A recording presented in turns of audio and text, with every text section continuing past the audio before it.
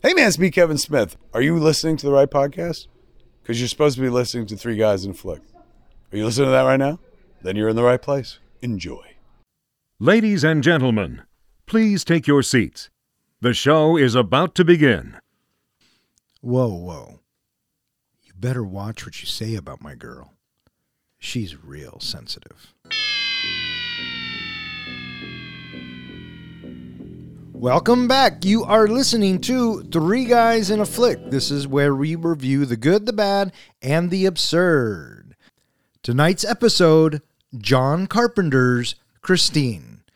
Beware spoilers. Coming to you from Darnell's Do-It-Yourself Junkyard, my name is Don. And to my right, we have our comic book guy, John. Okay, show me. And to my left, we have the professor. That's perverse. Weird.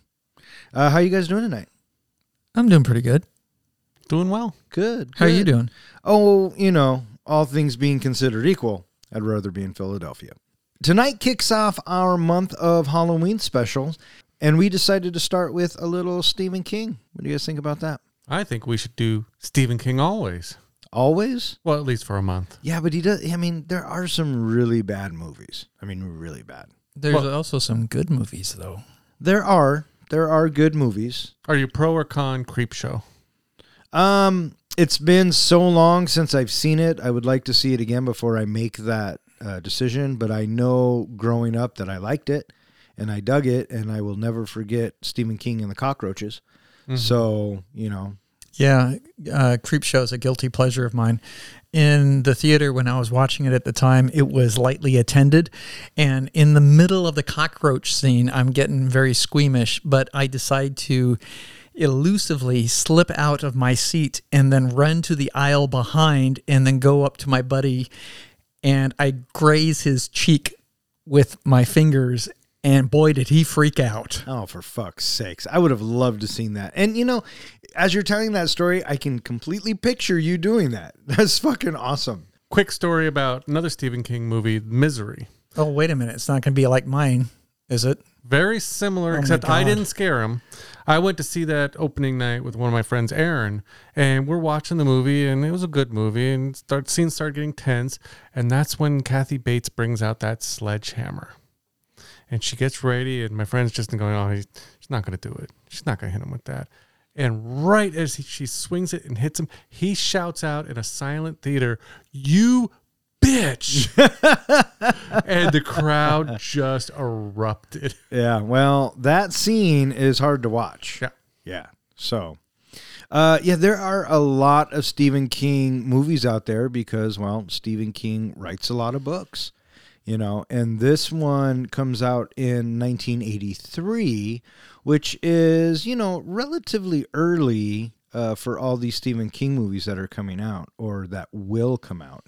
Yeah, it's pretty early. It's like his fifth one or somewhere early like that. He's probably got to have like almost 50 movie representations of his stories. So before Christine, we get Cujo in 83, Creepshow in 82, and then The Shining in 1980. But, you know, the famous story of The Shining is that Stephen King didn't like the version that Kubrick did, you know, which we'll discuss when we talk about The Shining.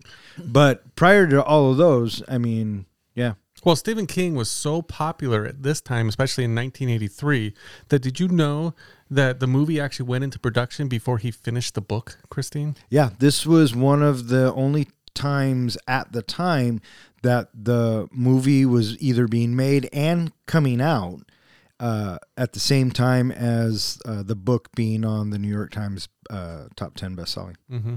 Yeah. So people love them some Stephen King. He's a really, really good storyteller. I like Stephen King. I like a lot of his work. I'll see a new Stephen King movie when it comes out. And even his non-horror thriller related movies, Shawshank Redemption, any of those movies, just great storytelling. Yeah. My grandmother, once upon a time, she was eager to ask Stephen King's mother once she got up into heaven, "What did you do to that boy? Why is he like that? Why does he think like that?" Yeah. Well, I mean, have you read a lot of Stephen King books? Mm-hmm. Yeah. What about you? I've read a few.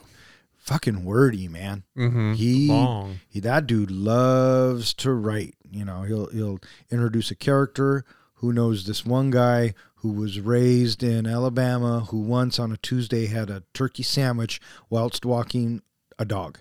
Why? Why do we need all that, Steven? I don't know. Somebody else does that too. Well, do you know how I'm sure a lot of people do. how he connects up to our previous podcast, Kevin Smith? How's that, bud? Well, Kevin Smith, all of his movies are supposedly done in the same universe, and so they all connect up either during around the same time period, the same towns, the same cast, the same people crossing over. Apparently, Stephen King does the same thing. All of his books are supposedly supposed to take place in the same universe. Yeah, I've heard that too. And so, like, you'll see things in certain books, like there'll be spray painting of Pennywise Lives in some non-it related movie, or they'll go visit the town of Derry, or like from Stand By Me. I can't remember which movie it is, but they go to a gas station, and one of the characters from Stand By Me is working at the gas station. Oh, interesting. So it's just weird thing. I love how he does that. He connects it all up. Yeah.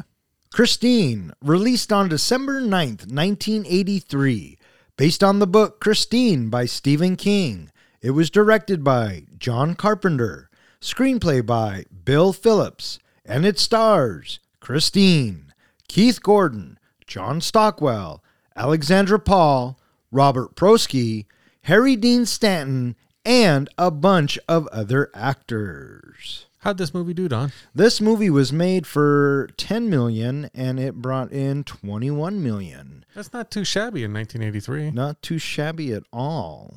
There's not a bunch of horror movies happening during this time. In general, horror movies are taking a back seat. 83 is kind of sort of the summer of comedies. Comedies were very strong in the summer of 83. But what was the Godzilla of the 1983, summer of 83?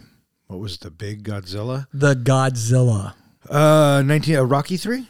No, sir. Not Beverly Hills Cop. That was 84. Fuck. Oh, Indiana Jones and the Temple of Doom. No, sir. God bless America. You got anything? I was I going to don't even originally know. say, I was going to say Beverly Hills Cop, 48 Hours, the only two I could think of. Yeah. I was going to say, Something I was going to say, I don't even know why we ask. Coming to America? 1986. Oh, damn it. I don't know my movies. Return of the Jedi. Oh, fuck me. That was 83? Yes. Yes, it fucking was. And it crushed everything. How could it not? I remember seeing You know what? We're not going to talk about it because that's a whole other podcast, but Jedi. Fuck yeah. Yeah, there were only 9 in the top 100. There were only 9 horror movies. Yeah, that doesn't surprise me. Do you know what the top horror movie was for Of 1983? Come on, Don. This is right up your alley. Well, it wasn't Elm Street because that's 84. Was it Friday the 13th Part 3? John has a thought? One of the Jaws movies? Yes.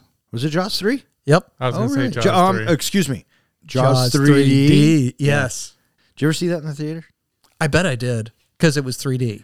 I remember my mom and my buddy who lived up the street, TJ. What's up, TJ? Yeah. We got to the theater early. We were going to go see Jedi, and the guy who was selling the tickets almost talked us into Jaws 3, and that was the closest that and I'm in the 3rd grade, mind you. Really? Yes.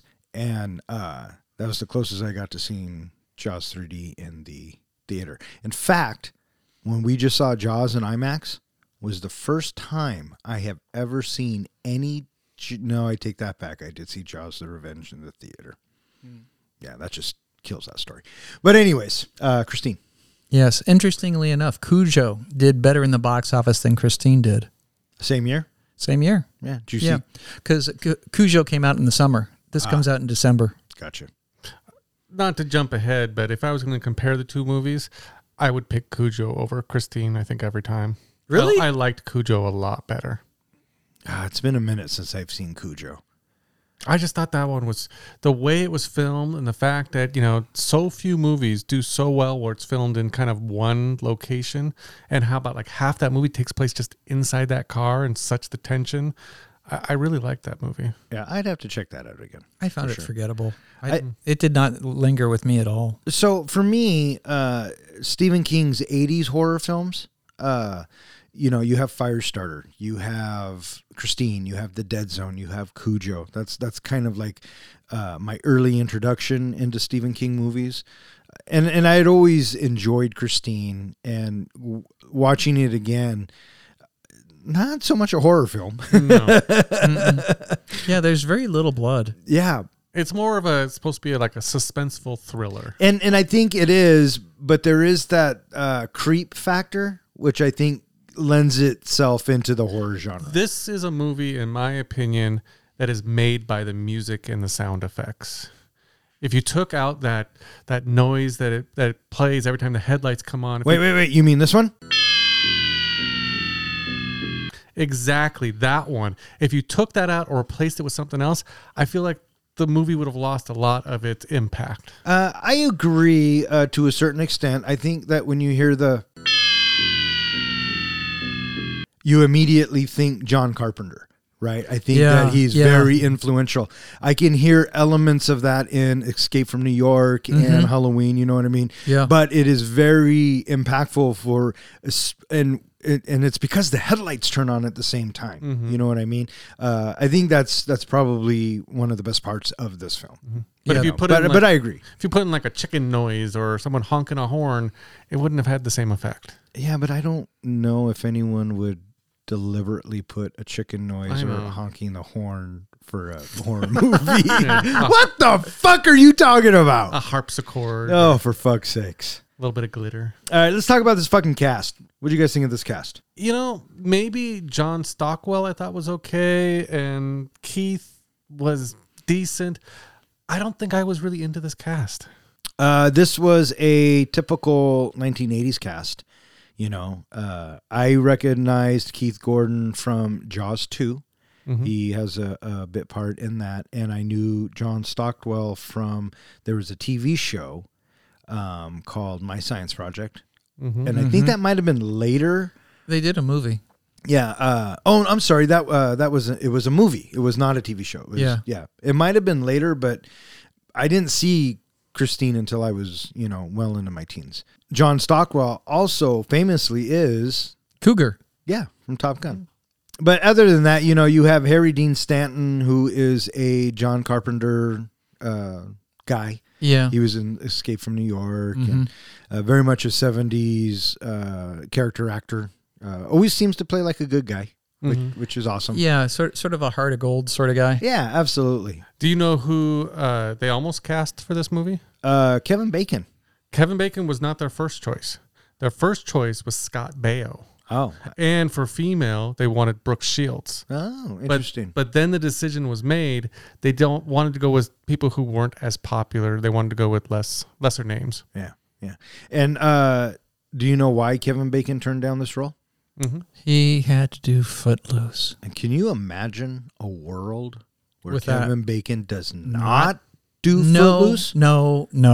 Do you know how much of the movie budget was spent just on the cars? 25%? 15%. Oh, They bought something like 27 of these cars. 27. Or similar ones that they rebuilt to look like this car. Yeah. And then at the end of shooting, they were all destroyed, but 2. Crazy. Did you hear that one of them sold at an auction in 2004 and how much it sold for? No, how much did it sell for? $167,000. That seems relatively cheap. I know. In 2004, especially, I'm thinking, can you imagine being able to buy that car? No. Quick question. If you could own one movie car, what would it be? Go. Holy shit. Oh, my God. Are we throwing this might even be a better game. Let's answer for each other. I gift to you, John, and to you, Don, like that? Yeah, no. So I think, Professor, the one car you would own is the DeLorean. Don't say yes or no. Just, I think it's the DeLorean. What do you think I would own? You would own the car from Cobra. What do you think John would own? The DeLorean. Okay. Am I right about you? No. Okay, hang on. Was he right about you? Yes. Okay. You were wrong about me, by the way. Batmobile? No, stop. Okay. So now what do you think I would own? Mad Max's car. The Interceptor? And we have a winner, ladies and gentlemen. Yeah, the Interceptor. I think you would own the Batmobile. The Tim Burton 1989 Batmobile. You are on the right track, but Wrong version. Oh, the 67? I'm thinking the Tumbler for him. Tumbler. Oh. I was way out of left field on that one. But yeah. And neither one of you thought I would want to own that Dynamo's car from Running Man? Well, I think that would be a close second, bud. Okay. That would be a close second. I just want my head sticking out of the top, so in case I roll over. Yeah. That's funny. Yeah, good game. Quick question for you guys. Yes, sir. There have been many movies out there where the car is the actual villain of the movie. Do you guys have besides Christine, do you have like a favorite or a movie that jumps to your mind where the car was the villain? I can only think of one. So can I. So please tell me these movies that you speak of. Because there's got to be more than one. Well, he read it somewhere. The movies I had written down, top 10 or just 10 horror films featuring a villainous motor vehicle. The Duel, which had a 1955 Peterbilt 281 tanker truck. Oh, okay, that's fair. The Car had a Lincoln Continental Mark III. Never heard of it. There's a movie called The Hearse. It was a weird movie. Which had a hearse. Never heard of it. We have Christine. Excellent. We have Maximum Overdrive, which just has various cars. Should have smacked me in the face. That's the one I was originally going to say. The Wraith. Did you ever see that one with Charlie Sheen? But is Dodge M4S prototype. I didn't think that one's a villain car, even though it does all the killing in the movie. Yeah, but technically, we're talking about cars that don't have drivers. No, right? just villainous cars where cars do all the killing. No, I wouldn't call the Wraith a villainous car. No, neither would I. It was on this list, but I don't agree with that. Yeah. The Jeepers Creepers car, which was a Chevy delivery truck. Joyride, which was just a big rig. Black Cadillac. And Death Proof, which is, I guess, a Chevy Nova and a Dodge Charger. I think a lot of those, the latter ones, kind of fall out of the vein of what we're talking about. So if I had to go with what you were saying, I would probably go with the Green Goblin rig from Maximum Overdrive. I was thinking the same thing. Any of the cars in Maximum Overdrive. Yeah. Duel, you think of? Solid choice, though. Because we never see the driver. You never see the driver. Mm-hmm. Now, speaking of... That's what got him Jaws. But go on. But speaking of Maximum Overdrive, did you catch the connection between, which is obviously another Stephen King movie, did you catch the connection between Maximum Overdrive and Christine? No, I was not paying attention. Okay, so in Christine, every time Christine is doing something kind of on her own or whatever, there's like a green glow, especially on the radio. The radio's glowing green. In Maximum Overdrive, all the cars have a greenish tint glow to it, and especially the space thing that comes down and makes them alive is a greenish glowish tint. Yeah. So a lot of people think that is on purpose because Stephen King's trying to say that that's what's making these cars alive. Oh, yeah, I can see that. In September 1957, at the Chrysler Corporation assembly plant in Detroit, the hood of a newly assembled red and white 1958 Plymouth Fury abruptly slams down and crushes the hand of a line worker inspecting its front end. Another worker climbs in to sit behind the wheel, letting the ash from his cigar fall on the front seat. At the end of the shift, the line supervisor notices the car's radio is playing music.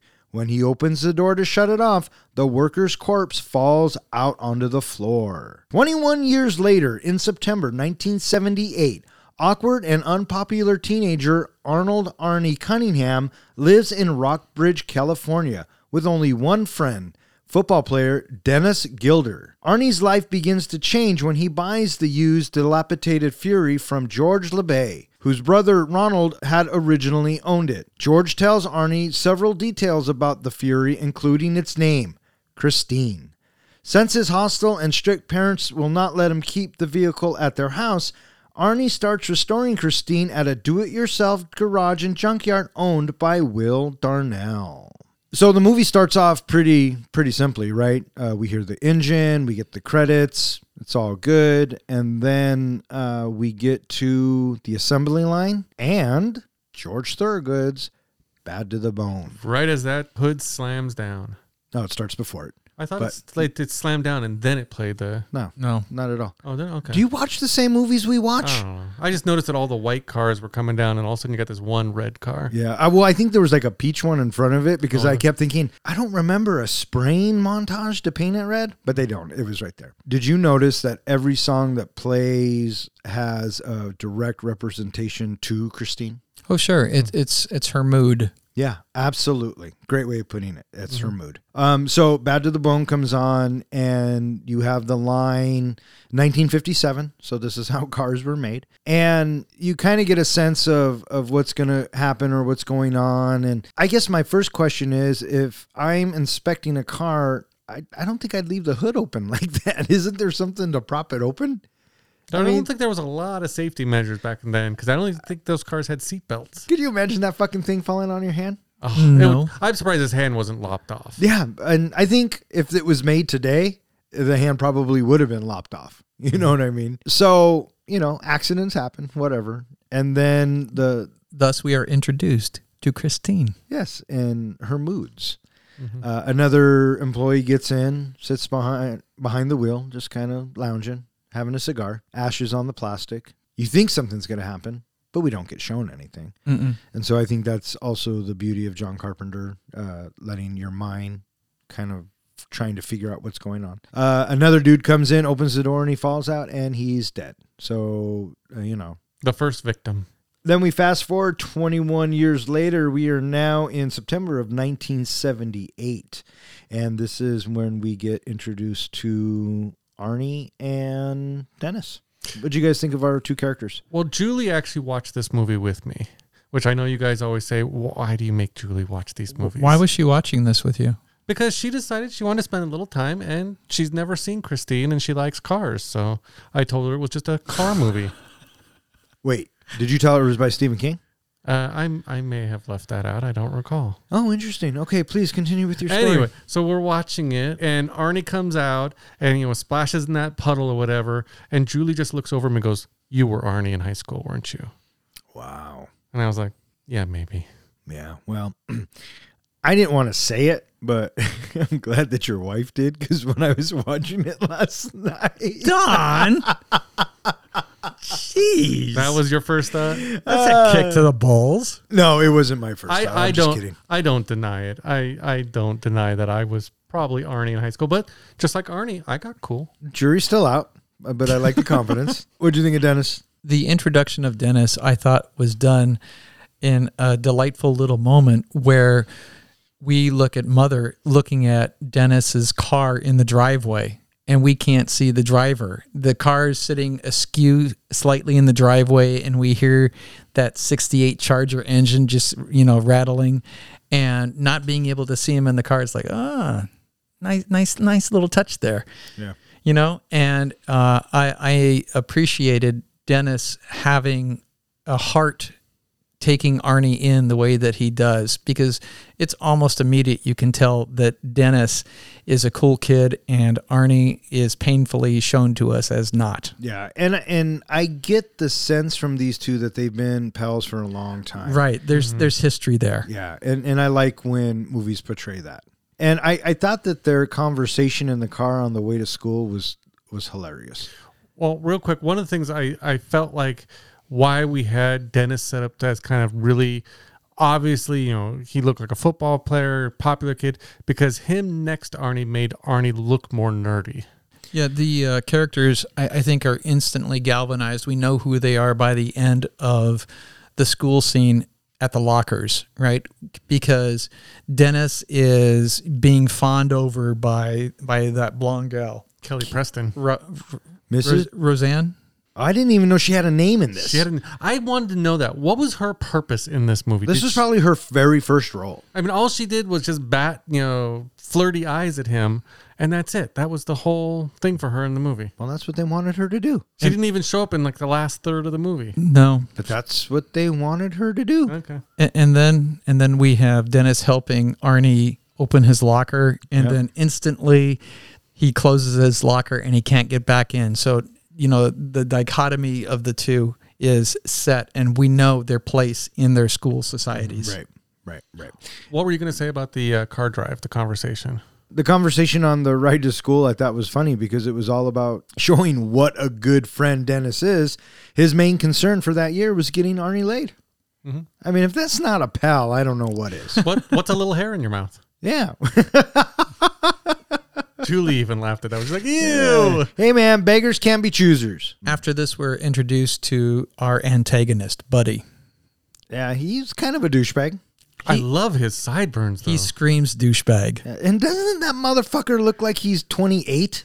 Yeah, he does. You know what I mean? He maybe have been held back a couple times. Did you notice who one of his cronies is? Yes, the guy from Animal House and a couple other movies. He's St. Elsewhere. No. What's his name? No, that's not Stephen First. Are you Oh, talking it's about? not Stephen First? No, it's not Stephen First. God, I You're totally talking thought it was about him. Rich, the guy with the fuzzy hair. Yeah. What's he from? He's from Ghostbusters. Bzz. I didn't know there was going to be electric shock. Don't feel so bad. That is There's not only Stephen 75 more to go. No, dude, it's not Stephen First. God, I look so much like him. Yeah. No, I know who you're talking about. Yeah.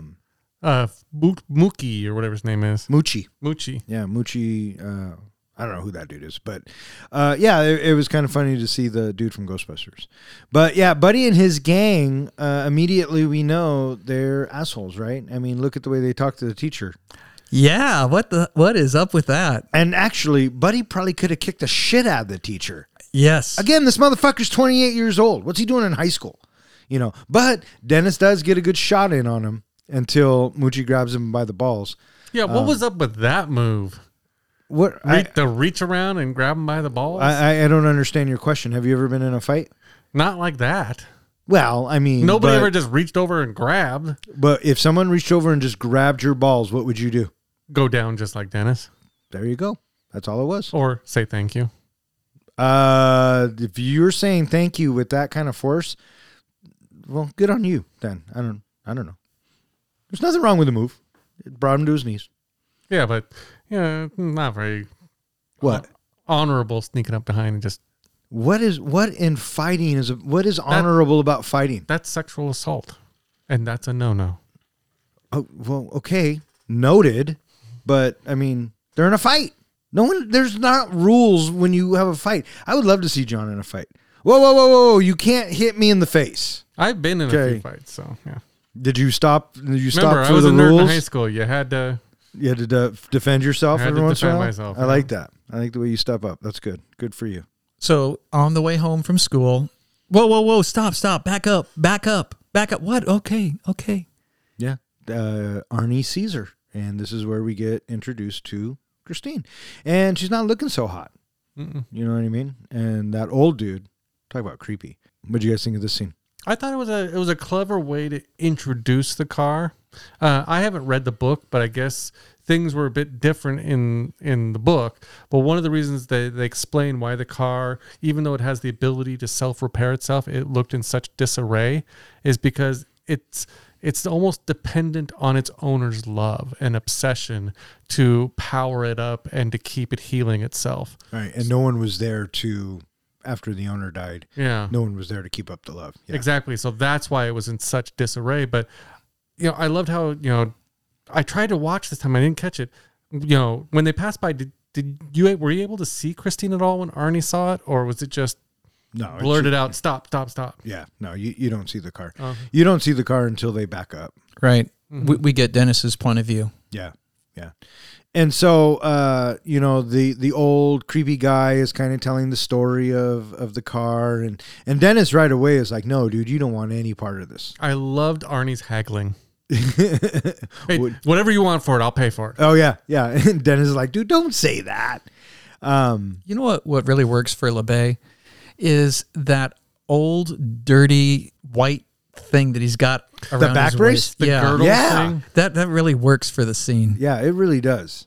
And so Arnie buys the car and, he gets to start it and he immediately falls in love with it. So Christine already has her claws, if you will, into Arnie and is starting to seduce him already. Immediately Writes a check on the spot.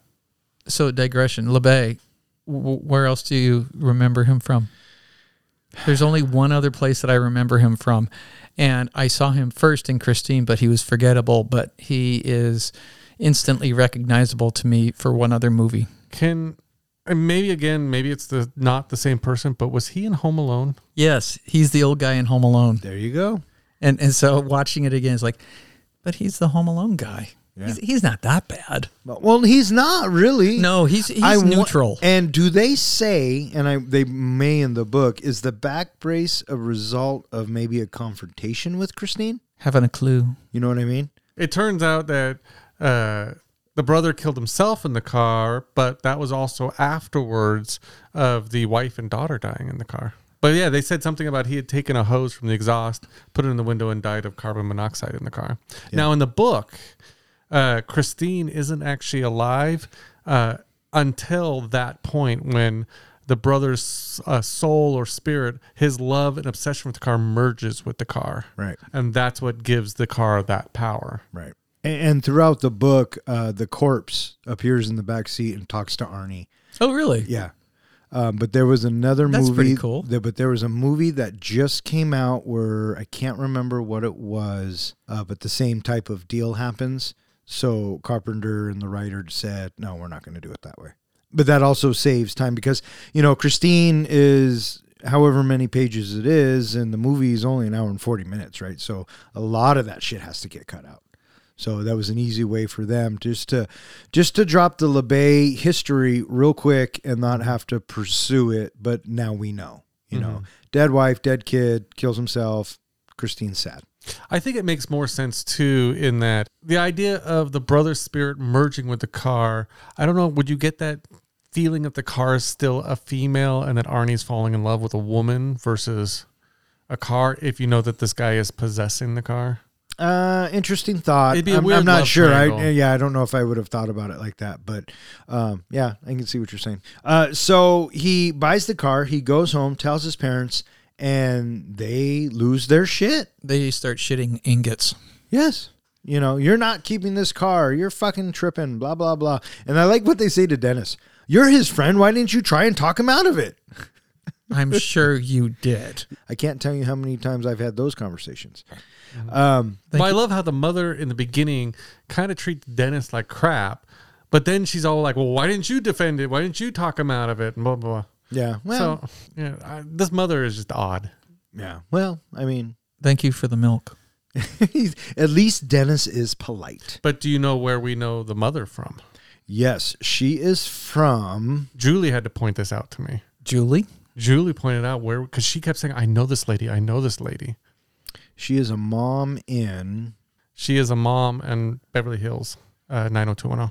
Is that Dylan's mom? I think so. I think she is Dylan's mom. Yeah. Yeah. I'm sure she's been in, obviously, other movies, but that's where Julie knew her from. Beverly Hills, 90210. Yeah. Fucking love that show.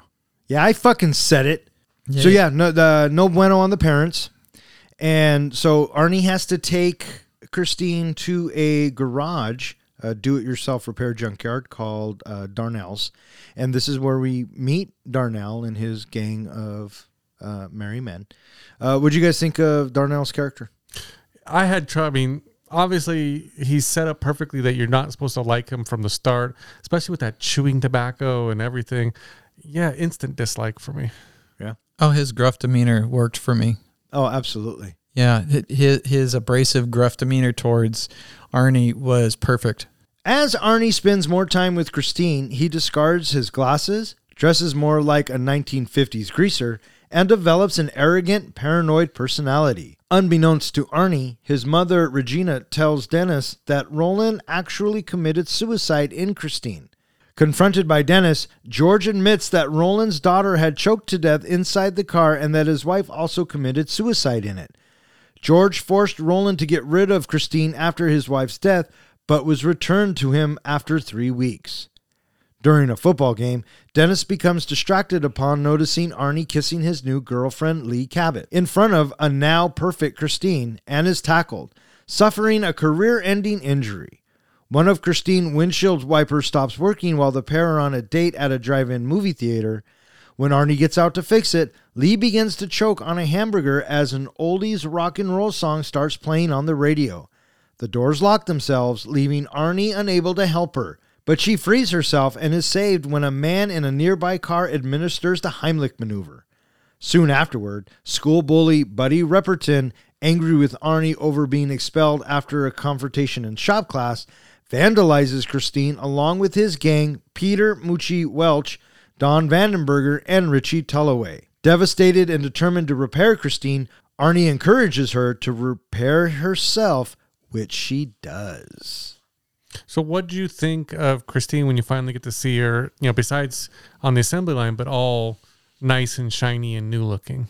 Yeah, she looked like a great car. Yeah. I mean, I wouldn't mind owning a car like that. That's a slick looking car. Yeah, absolutely. A nice paint job. And, Arnie's fixing it up with all these leftover parts and pieces. And I have to ask myself, how does he get it to look almost brand spanking new? Well, that was one of my questions. My other question was, they said earlier on that he was taking shop for the first time. Where did Arnie learn to do all this stuff? Yeah, I don't know. Maybe as he's getting possessed, he is being possessed with knowledge on how to restore Christine. I took it as something kind of like that. Oh, really? That he was being guided by Christine. I just took it as plot convenience and moving the story right along. That too. Yeah, and it flows really well. There are some bits in this that are kind of jarring, and some of the editing choices, I'm like, huh? But, the movie does flow at an hour 40, so it's not too bad. What do you think of Dennis's injury during the football game? Ouch. Goes up, gets slammed down. But I don't know why he gets so distracted. Well, first of all, he had tried to hit on Leah and, get a date with her. And all of a sudden, Arnie shows up with her, but also, I guess, the perfect car. But, yeah, I mean, during a football game, he needs to pay attention. Yeah, I mean, he's a fucking receiver at that point. Yeah. So. No, he just stands there and gets hit. We have another interesting little tidbit moment that happens. We get to see the odometer turning itself backwards a little bit. I thought that was an interesting way to convey another reason why Christine continues to improve her looks, because she is de-aging herself with the miles going down. I also thought like that. I also thought possibly it was a connection, because you notice the wardrobe that Arnie has throughout the movie, slowly goes back further and further into the 1950s, and his whole attitude and character becomes, goes from being Eugene in Grease to basically being, James Dean in Rebel Without a Cause. I read that in an article. I can't say that I stole that, or I can't that I came up with that. But anyway, so so maybe that odometer going backwards is also hinting that Arnie is being taken backwards in time. Oh, maybe. Yeah, I also noticed that what we get here over this arch of time, because we have these occasional dates that are put up on the screen for us. Arnie is going through this metamorphosis where he is changing as well. Yeah. And I guess that's why we have the calendar dates that are given to us to show us that there is a gradual change that's transforming him. Yeah. And I think that, in one scene it's October 9th, and then, a scene or two down the road, it's November now 5th. Whatever, right? Yeah. Mm-hmm. And it's showing us the passage of time, and, kind of letting the audience know that this isn't happening overnight. It's taking some time, and we're going along with it. Mm-hmm. So when we get to the drive-in, do you know what movie was playing up on the drive-in screen? I was not paying attention. Apparently, it's a movie called Thank God It's Friday. Oh, with Donna Summer. Which came out in 1978. And I guess it has a running gag in it where the character's cherished automobile keeps getting destroyed, whether on purpose or accidentally, throughout that movie. Oh, interesting. But how much does it rain in that town? Well, as I was watching it, the first thing I thought of was, oh, nice rain machine. Because it looked like a rain machine. It's just pouring all over the place. Julie had to ask me at that point, when it's pouring rain like that, who goes to a drive-in? And so, of course, my response was somebody who doesn't want to watch the movie. Pretty much. Yeah, I mean, I'm not even going to ask it. As they're watching the movie and they're kind of getting into it, Lee suddenly stops and says, I'm not going to do this in this car, because she already has a bad feeling about this car. She knows that something is off with this car. So she gets out, and Arnie chases her down, and, I love you, please come back. Blah, Why does blah, blah, everybody blah. hate my car? Yeah. Because it's possessed by the devil, dick. They go back into the car, and then one of the windshield wipers stops, and Arnie, being all paranoid and lovey-dovey towards his car, has to fix it. And then Christine locks him out. Where does this bright glow come from? I don't know. I don't know if it was just the light on the top or whatever, but first of all, that should be a clear sign something's wrong with this car, that she's choking at the same time the car is getting super bright. Yeah, and did everybody see the bright light?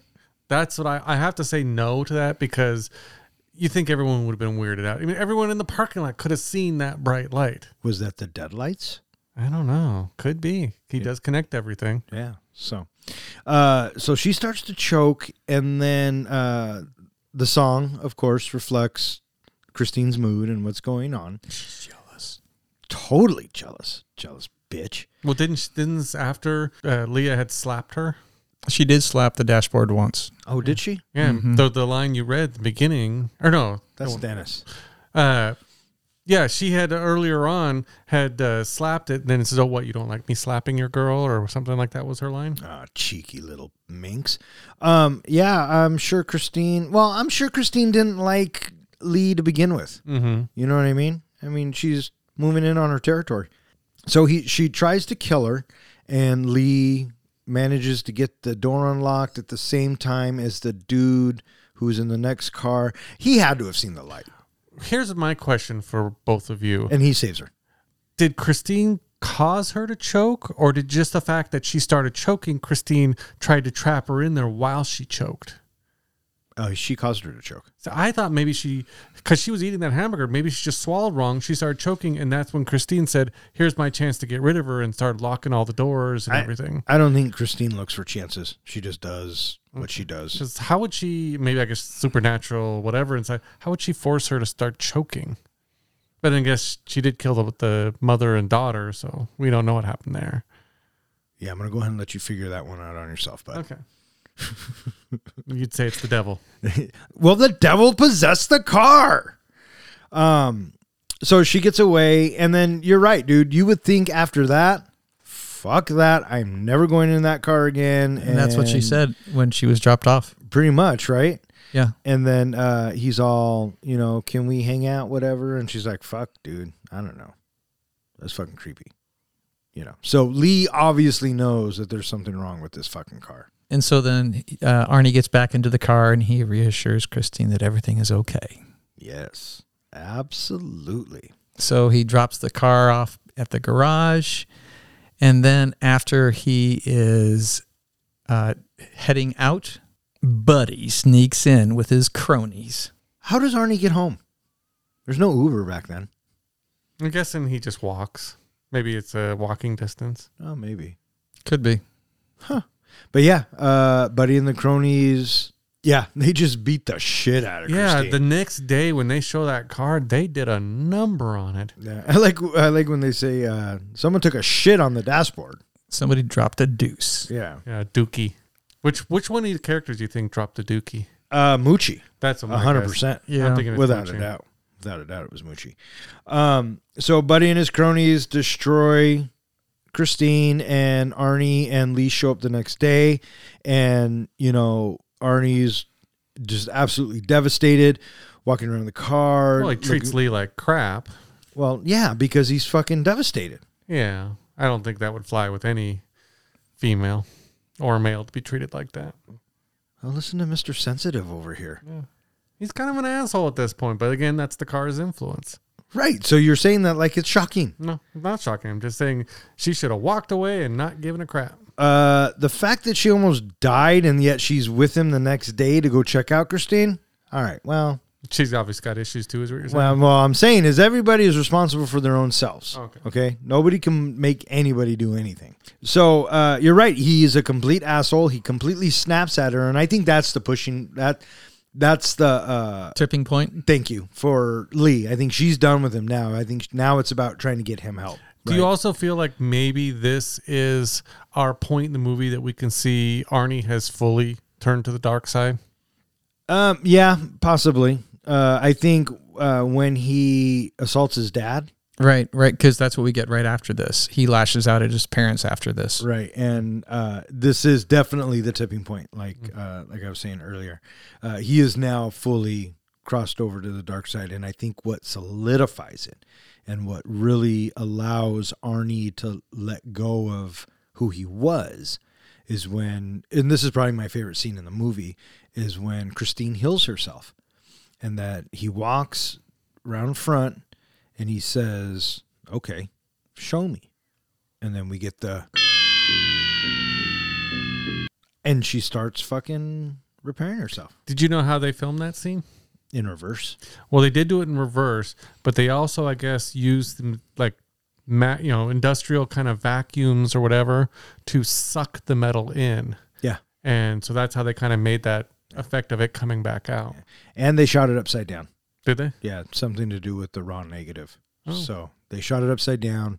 They used the vacuum, and then they ran it back in reverse. I thought the effect worked great. I thought it was looked fantastic. great. Yeah, that's like I said. It's one of my favorite. I think it's probably my favorite scene in this movie. Mm-hmm. Not that there's a lot of good scenes, but what'd you think of the scene? I thought it worked. And we needed to see this. So that way the audience will conclusively know that there is something supernatural about the car because we get to watch it finally. There's something wrong with that motherfucker, right? The fact that he says, show me, I kept thinking, do you think somehow Christine was communicating with him like in his head or saying things to him? Or do you think it's just the fact that he saw the radio heal itself? It's just feeling. I think it's just feeling. And he's just not spooked out at all about Obviously, he's not. I mean, he's more seduced than anything. He's not spooked out by any stretch of the imagination.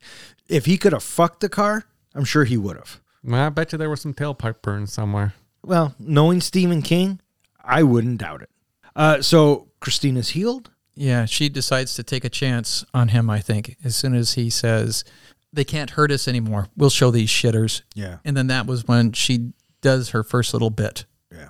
And now, Christine wants a little revenge.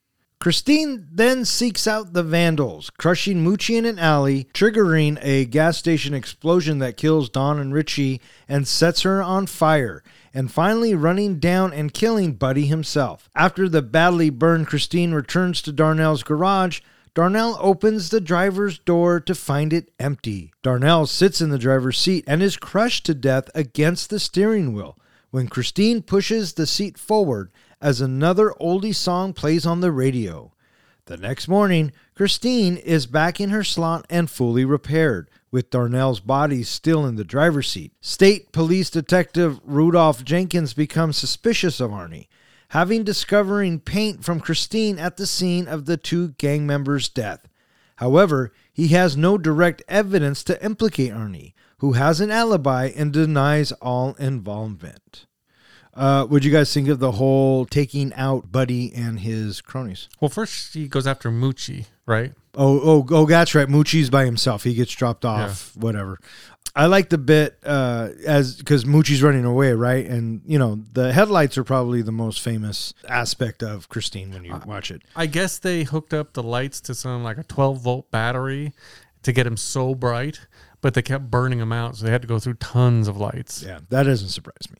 I also like the way they turn on, right? Sometimes they flash on, and sometimes they're like your eyes opening, and they just kind of fade in, like she has a personality. And in this bit, when they're chasing Moochie, Moochie runs into like a loading dock bay, but Christine's not quite skinny enough to get in. But did that stop her? No, it did not. And she was motivated, I guess. And she cuts Moochie in half. We don't see it. We don't need to see it. But so, a couple of questions.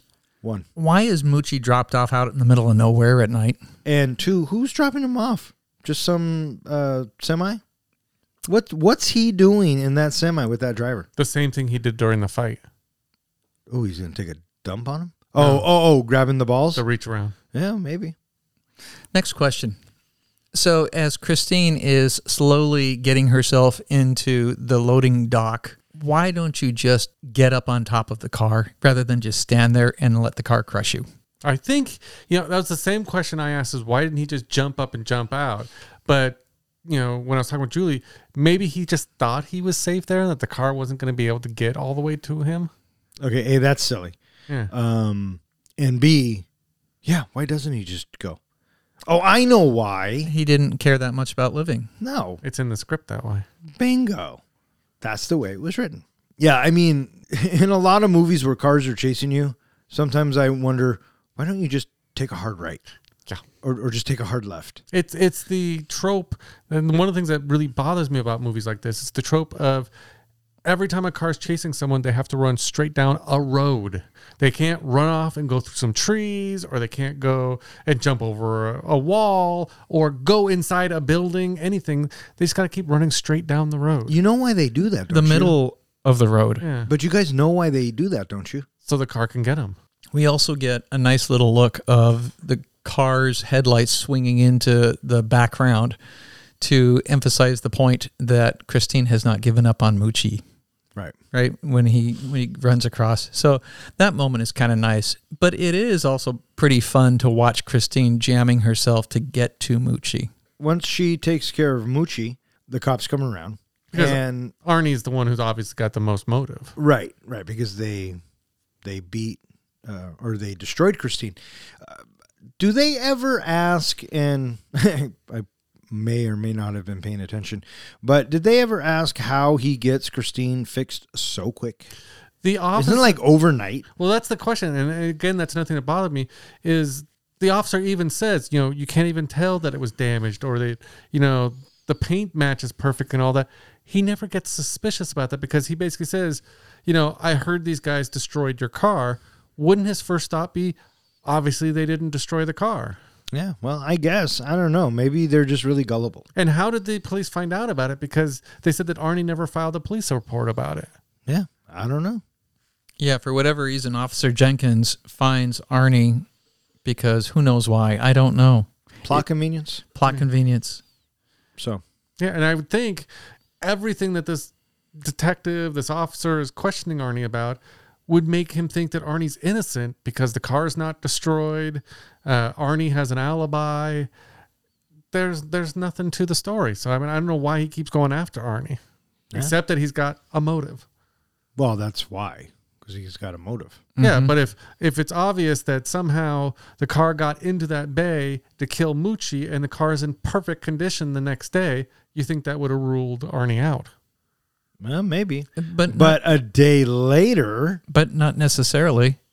Maybe he just didn't use Christine. Maybe he used a different car. Well, I think didn't he make the comment of something about the same red paint was found at the scene? yeah.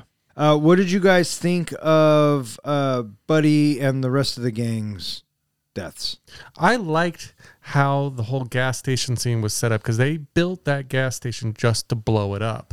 And I kind of liked how, first of all, that one mechanic guy was taken by surprise, the whole gasoline, Christine smashed. I loved Christine smashing Buddy's car and tearing the piece. And just the fact that Buddy is just in shock that Arnie would do something like this. Yeah. I really dug after the gas station blows up when Christine comes out and she's on fire. I think that's such a cool visual of Christine driving down the road on fire. I felt like that. Because she's from fucking hell. Well, it also symbolizes her anger. She's just that pissed off. But I want to know, the black on the windshield, was that an illegal tint? Of course it was. Okay, just checking. I did read that the stunt drivers had a lot of problem. One of the reasons why they did the black tint was to hide the stunt drivers.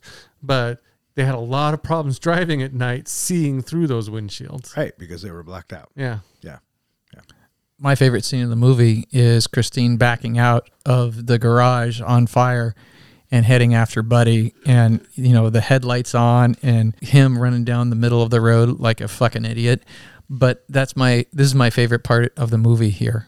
Yeah, and then she runs over him, and then Somehow he's on fire. yeah, I thought that was, it was one Totally. It was one of those moments, like I said, interesting editing, that it just kind of happens and then it's over. You know what I mean? Mm-hmm. How did it happen? And I mean, okay, you could put two and two together and he ran over him, but yeah, he was completely ablazed. So, yeah, good for you, Christine. Good Maybe job. it was just all that hair gel and everything that just ignited him. Hey, he easily had the best hair in this film. All right, I'm pro Buddy for his hair. I just infatuated with his sideburns. Yeah, well, he had great sideburns too. Mm-hmm. Absolutely. And the John Carpenter music to accompany this scene just plays beautifully. Yeah, absolutely. Absolutely. And I think this is probably one of the only horror elements in this film. Yeah. You could say each of the death is a horror element, but this one is easily, I guess, the most graphic and plays more with your imagination. And just the imagery of Christine on fire. Rolling down the road absolutely on fire. 100%. It's pretty impressive. What'd you think of Darnell's death? I'm not sure why he had to die. Me neither. I don't know But why the only thing I could guess is that he was a witness. You know, he saw her coming back from the scene of the crime, so she had And to get nobody rid of was him. in the car. Yeah. I thought it was something to do with that, something to do with the fact of that he dared to sit in her. You know, why would he sit in the car? You know, that's Arnie's car. And also, Christine had witnessed him treating Arnie poorly a lot. Oh yeah, maybe. So it's just Maybe. all those things. But he does turn it around. He does offer Arnie a job and tell him he can. I mean, he kind of warms up to Arnie, so Yeah. I don't know if it would be that. And a lot of her parts, when she originally got rebuilt, was because of Darnell. Right. So I don't know if that theory holds weight. I think it's more of he's a witness and she's got to get rid of him. Mm-hmm. Or we just needed another death. How much would that getting crushed to death in a car like that? Mm-hmm. You know, with the seats coming up and that would just suck. I loved watching her come home. The low idle of the engine, completely engulfed in smoke. Yeah. And backing herself in, and he's like, "What the fuck?" And then he even touches it and it's hot. So it's kind of odd how he can sit in her. That's so what I soon thought after. too. Yeah. So the outside is smoking, and it is too hot to touch, but inside it's okay. Well, Yeah, it must she's be already fine. repaired herself inside. Did the car have air conditioning? I didn't think they had air conditioning in 1958 cars. The devil has air conditioning. Maybe. Possibly. So the next morning, Arnie comes. He's driving the Cadillac. He's driving Darnell's car full of auto parts. And the police are there. And Jenkins, again, is like, where were you last night? Right? Giving him the third degree. And Christine has repaired herself again. And, you know, I like how Arnie is so convincing at the end of all of this. I don't know what happened. I swear. Well, I had he nothing did- to do with it. He did have an alibi, so this showed that the night before, Christine had done it all on her own. Yeah. Yeah. So I'm curious to know, the first time you see the movie and he is coming up to Christine, what were you expecting? Were you expecting that Darnell's body was going to be in the car? Were you expecting Christine had ejected him? Were you thinking Christine was going to be all cleaned up? Or were you, just what was your thought? Because that had to be going through our heads the first time we saw it. I remember what I thought. I remember thinking that she'd be repaired because we'd already seen it, but I wasn't too sure where the body was going to go or what. She doesn't have an ejection system. You know what I mean? And so I think it's weird that all of these dead bodies keep coming up around this car and nobody's asking any fucking questions. Well, except for Junkins. Yeah, but he's easily persuaded. I didn't do it. I swear to God. I was home. You can ask my mom. What about you, John? When I saw all the police officers around the car, I knew the body had to be somewhere found by the car, inside the car. I thought that she would have kind of kicked him out and he was going to be lying next to the car. But I didn't know if the car was going to be repaired. But then when I thought about it, it had to be repaired. Otherwise, they were going to connect it up to the gas station. Yeah. Yeah, for sure. And the fact of Buddy burned up on the highway. Yeah. And then, Arnie doesn't even help his case either because Detective Jenkins is telling him about Moochie. And what does he say? Isn't that what you do with shit? You just shovel it up. Because he's still pissed that they took a shit on his dashboard. Yeah, that was a nice comeback. Yeah. Yeah. Good line. Good line. I guess in the book, there are a lot more deaths, including Arnie's parents get killed. Oh, that doesn't surprise me. I'd be interested to listen to the book again. Yeah, in this and check it movie, I guess the body count's 8 total. Yeah, not a lot. No. Not a lot.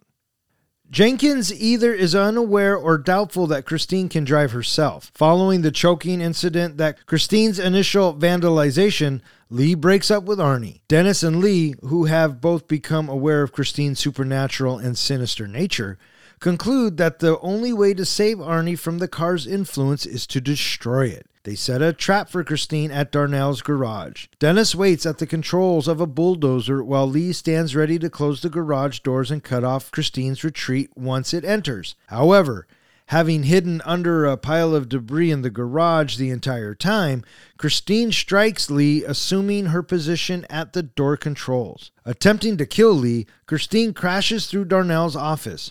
Arnie, who has been driving the car himself and was possessed, is thrown through the windshield and fatally impaled on a shard of glass. Christine plays another oldie song as Arnie lays dying. Dennis and Lee attack Christine with the bulldozer, but she continually repairs herself and retaliates. The battle continues until they repeatedly drive back and forth over Christine, damaging her so much that she is unable to immediately regenerate. The next day, Dennis, Lee, and Jenkins watch as Christine's remains are compacted by a car crusher in a junkyard and dropped on the ground as a solid block. Jenkins praises the teens for defeating the demonic vehicle, despite them mourning Arnie's death and their inability to save him from Christine's corruption. As the camera zooms in slowly on the car's remains, a portion of the front grille twitches slightly before going still.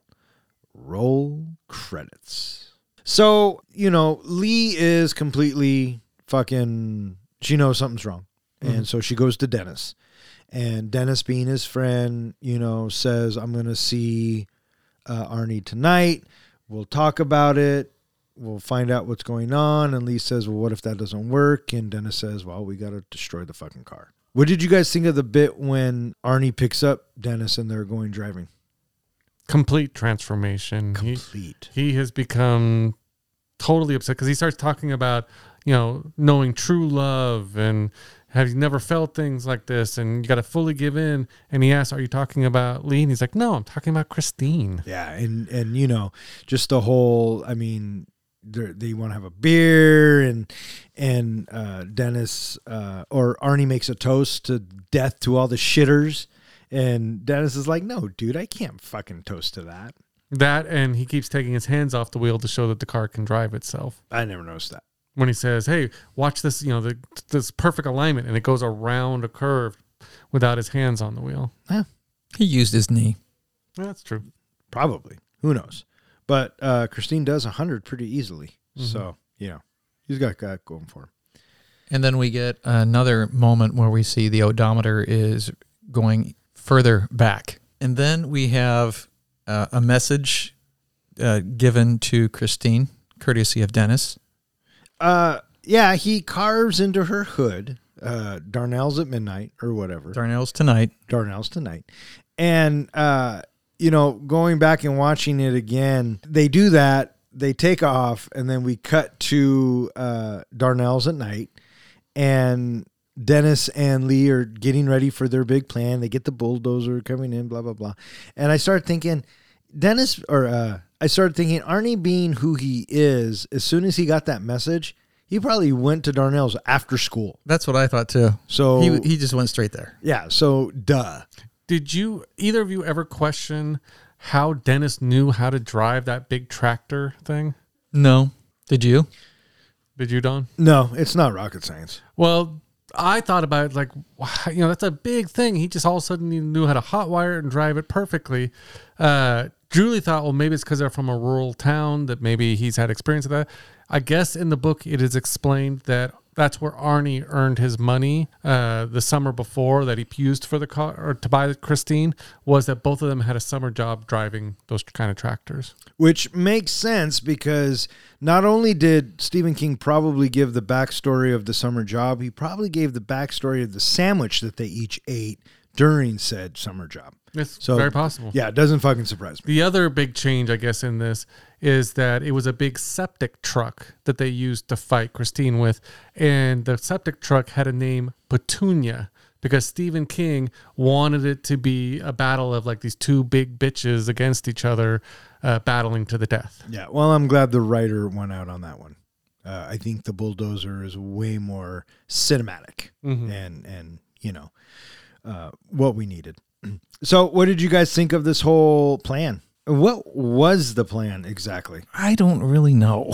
Well, the plan was obviously to destroy Christine. Well, thanks, Captain But I'm Obvious, thinking- but what was the plan? But I'm thinking, wouldn't they have known Arnie would come too? Well, see, that's what I was kind of thinking as well. And maybe they were going to try and separate Arnie from the car, like the Fantastic Four has to separate the surfer from his board. Mm-hmm. But we never get any of that. But what we do get is we get Arnie in the car. You know what I mean? Mm-hmm. I felt there was a missed opportunity in this, that we actually get to see Arnie earlier in the car. I thought we shouldn't have seen Arnie until he came crashing through the window. Maybe. Because I thought that would have added a little bit more. Because it would have been questioned, is Arnie there, or is he not there? Is he behind the wheel, or is he still got a shred of good in him? Yeah, well, has Arnie been behind the wheel the whole time? We don't know that. Right. It's And that's what I'm ambiguous, saying. right? We don't know. We should have Because the found window- out when he came crashing through the window. The windows are always blacked out. Right, so we don't know. But they give it to us anyway, and he looks all zombified and all freaked out. And here's kind of where it slowed down for me, and kind of it wasn't the best final battle in like a horror movie or the final showdown, whatever. I found it clunky, right? They're trying to drive this big bulldozer, and Christine can't hit anything to save her life except like a pole or something.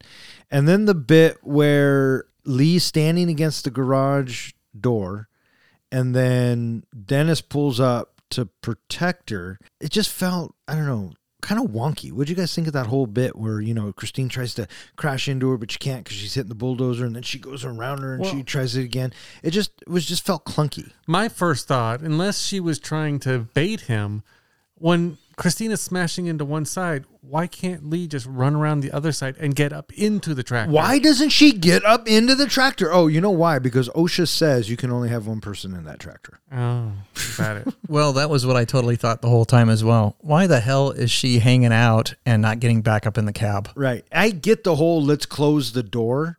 Oh, and here's the other thing. As soon as Christine shows herself and we get and she comes out of that pile of debris and Lee's trying to open the door was locked. Did you see the padlock? How was she going to get the fucking door open anyway? I don't know.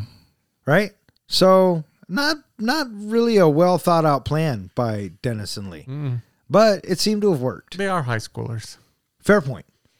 Now, the death of Arnie, with him flying through the windshield, getting impaled on the glass, was that a good death? No, for our it was hokey. I didn't like how he sprung up, like it was an attempt at a jump scare. Mm-hmm. And then how he lays down, and the part I did think was okay was as he's dying, laying there with the shark sticking out and the song's playing and he goes to touch her one last time, and but other than that, I thought just the whole how does he hit every other fucking car and not fly out of the fucking windshield? But when he happens to go this time, he flies out of the fucking windshield. Yeah. Does he wear his fucking seatbelt? I guess, like I said. And why isn't Christine protecting him? Well, Nana did tell me that cars back then did not have seatbelts. Okay, I'll buy that. But why isn't Christine protecting him? That's what I want to know. That was one of my thoughts. But my other thought, too, I thought it was a little bit depreciating or whatever, that it was kind of a letdown for him to die so easily in this movie.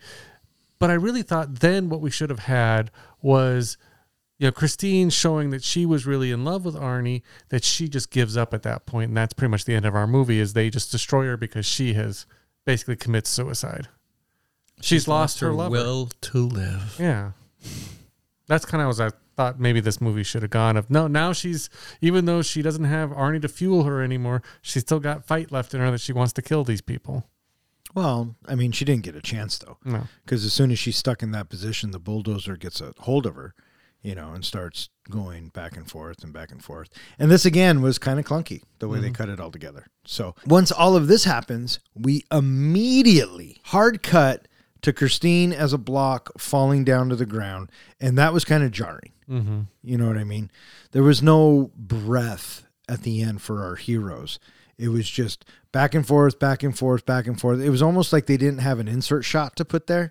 And so we just did a hard cut to the block. Yeah. It was just kind of jarring for nighttime to daytime being so bright. Yeah. Yeah. And why is Jenkins there? Why is he calling them heroes? I don't know. Does he believe that Christine was a demon car? I guess. That's my thought too, is that maybe he shows up because of Arnie's death and they just tell him the story of, well, the car was possessed and did all this and that. And he's just like, oh, okay, I believe that. Totally, right? Fucking crazy. I guess that could happen. Yeah, Christine should have just not healed at that point and let them go to jail for killing Arnie. Yeah, maybe. Yeah, why were they set off scot-free? Because they're heroes, and heroes don't go to jail. And then you get the bit with the guy walking by with the boombox, and when was the last time you saw a boombox? I know. And Lee gives the one-liner, God, I hate rock and roll. I don't think I could ever hate rock and roll, so I didn't like her line there. But then we get the cliffhanger. The little twitch. Which, back then in every horror movie, you had to have something. Mm-hmm. Whether there was going to be a sequel or not, you had to give the audience something. And then we have our bookend song of Bad to the Bone and the credits roll. I guess they actually filmed a scene with George Thorogood, who sings Bad to the Bone. And the writer, that they were in the wrecking yard and they were the one that smashed up Christine. Yeah. Didn't work, so they took it out. Did you know where Christine got her name? From Stephen King. But what he was inspired to name the car Christine? From Christine Romero. Yeah, you are correct. I know. While he was in the process of making Creepshow, he was working with Christine Romero, who's obviously married to George Romero, Night of the Living Dead. And it was during that time he came up with the idea for Christine the book and decided to use her name. Yeah. George Romero. There's a director we need to do. Night of the Living Dead. Thank you. Yeah, absolutely. All right. So what do you guys think? You guys ready to rate this bitch? I'm ready to rate this bitch. Not quite yet. I think I need to drive down to Middle Earth. Oh, fuck. And now it's time for John's Precious Moment. So this is the point in our podcast where I take whatever movie we are reviewing and compare it to one of the greatest movie series ever made, Lord of the Rings. So for my comparison, I'm going to start out by saying there really wasn't a Sam or a Frodo in this movie. Arnie Cunningham is Gollum, and his one ring is Christine.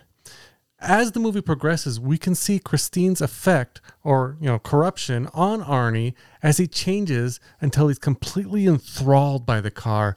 She has become his precious. In the end, it's his obsession with the precious that leads to the death of Arnie.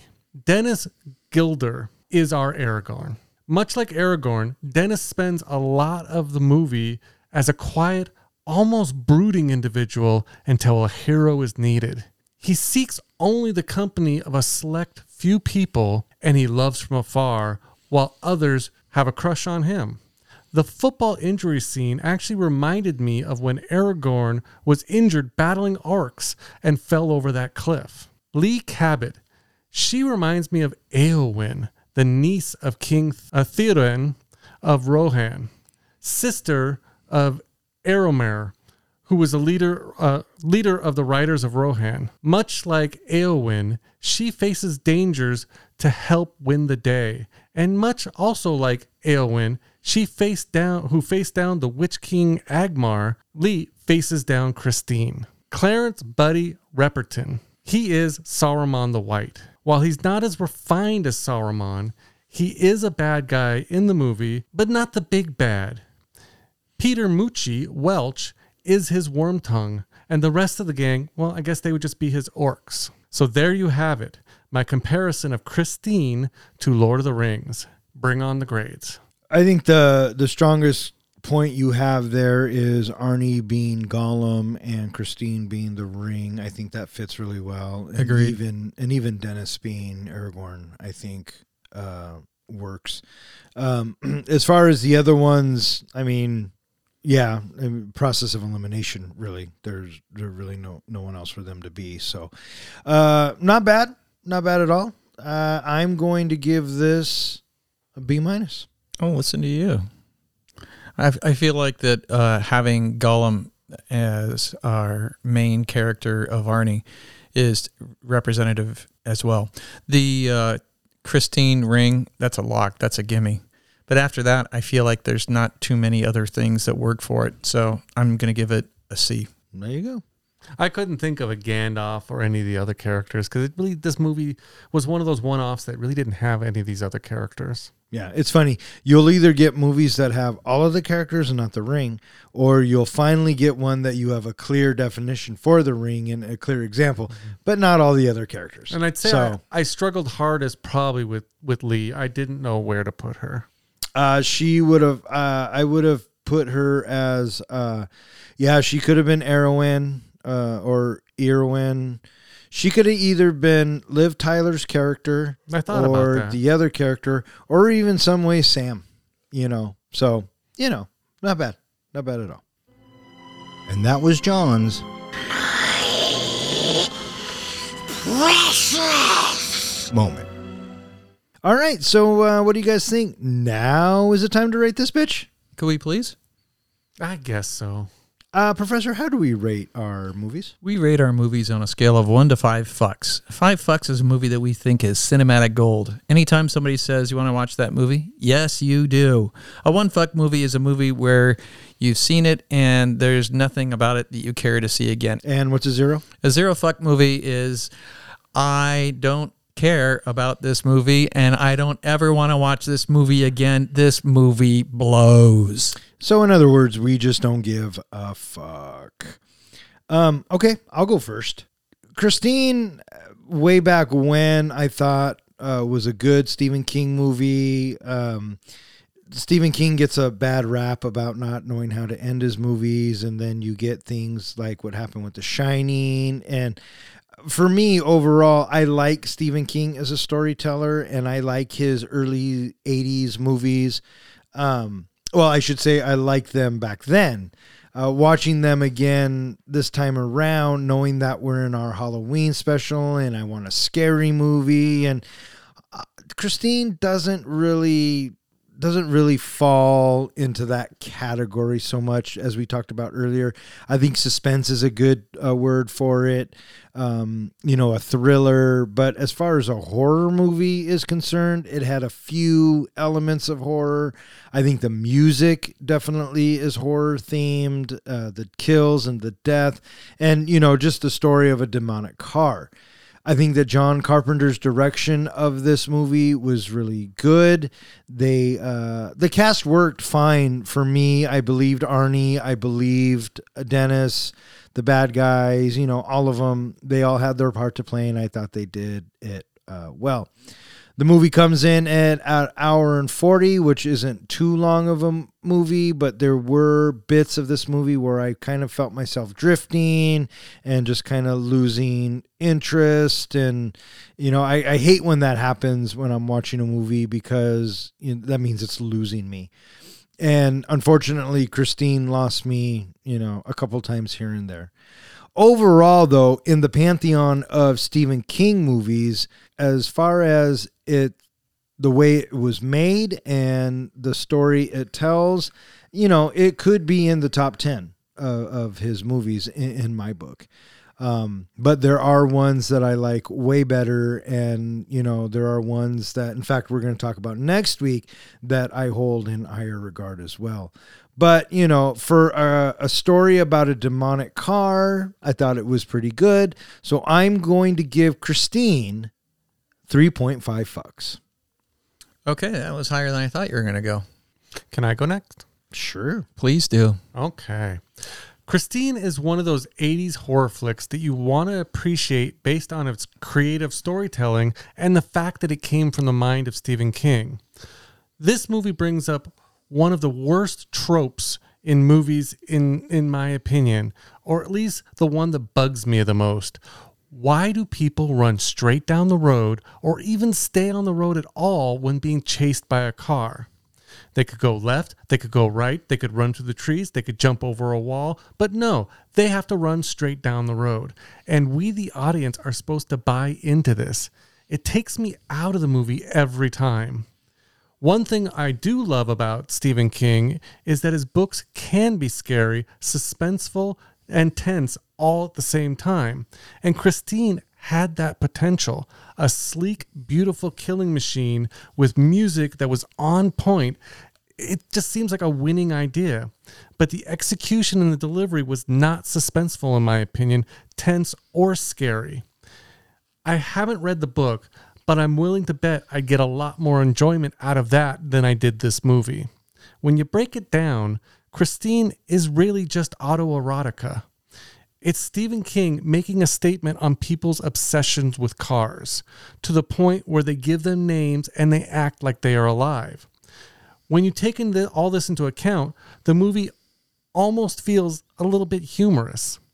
Christine is, again, a sleek killing machine. But she's not very intimidating. Jump in the water, go upstairs, run through trees, or drive something bigger are all easy ways to avoid her vengeance. Other than that, the casting was okay. But I had troubles connecting with pretty much any of the characters.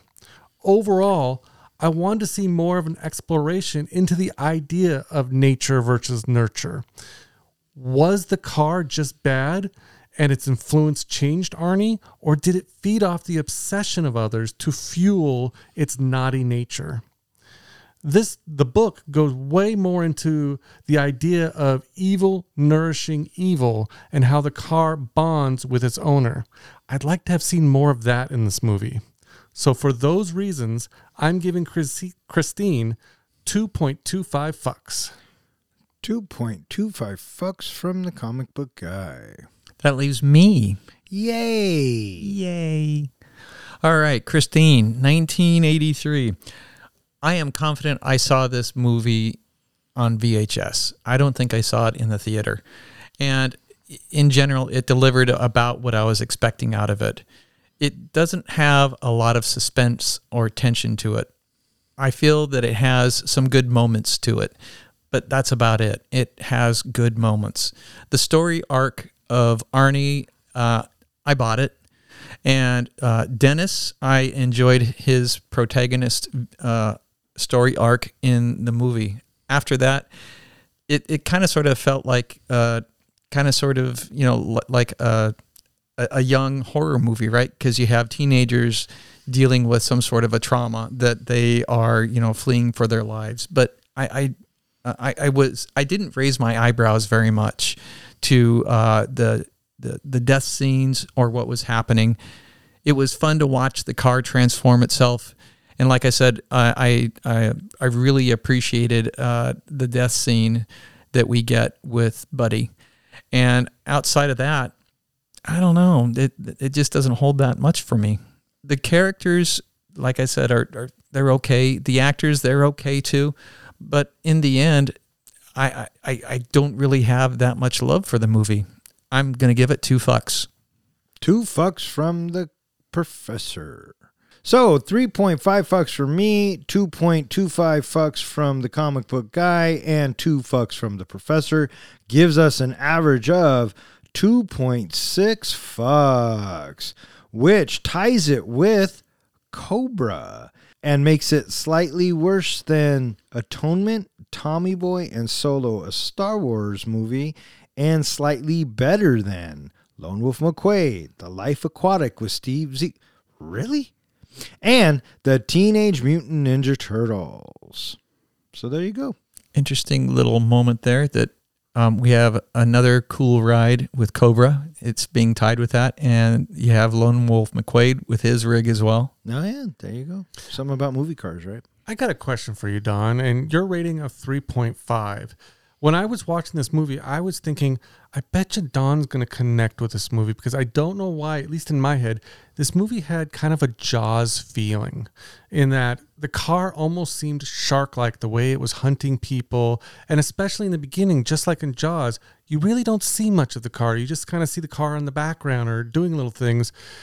Kind of like the shark, we don't get to see the shark in Jaws in the beginning. Did you feel any kind of Jaws feeling or connection with this movie? The only time I felt like that, where I went, oh, yeah, look at that, was when they're in the garage at the end, the final fight, and Christine has teeth. But the way it was moving, It was just kind of creeping forward and kind of stalking and Menacing. Yeah, I think that would probably be the only time. Okay. You know, I gave it a 3.5 because out of all of Stephen King's movies, it's complete. Mm-hmm. You know, there is a beginning, middle, and end, and it works. It's fine. Because there are a lot of Stephen King movies out there where you go, you know what I mean? Yeah. So there you go. I guess on the DVD extra, Keith Gordon, who played Arnie, described how he, method acted for this movie. Did you hear what he would do in his scenes? Hold his breath. No, he would picture Christine as a woman. Oh, right. And anytime that he came up and he touched the car, he would imagine he's touching a part of a woman. Yeah. All right. That is going to wrap it up for this episode of Three Guys in a Flick. If you would like to know which Halloween movie we are going to be reviewing next, here's a hint. It's a Stephen King flick. Other than that, go ahead and check out our website and any social media platforms that we have. Speaking of which, hey, John, where can they find us? Well, they can always find us at our website, threeguysinaflick.com, where we go ahead and we post all of our podcasts, our show notes, movie trivia, and anything else I feel like posting on the site. You can also find us on basically any social media site or any place that hosts podcasts. All right. Sounds great. I just want to thank Zach, Ronnie, and Jill for always listening. Thanks for listening. Keep on listening. Thanks, Zach. Thanks, Ronnie. Thanks, Jill. And I want to thank anyone else who is listening out there. We really appreciate it. Let us know if there's a movie that you want us to review. Send it in. We'll put it in the Bronco helmet, and we'll get it on the air. I also want to take this one last minute to shout out my new daughter-in-law. My son got married this past weekend. Congratulations. Thank you, and it was quite the party. So welcome to the family, Mac. We love you, and that was fucking awesome. I'm still waiting for my wedding invite. Just do what good old Jack Burton does. Check is in the mail. So, for Three Guys in a Flick, I'm Don. I'm John. And I'm Ken. Thanks for listening.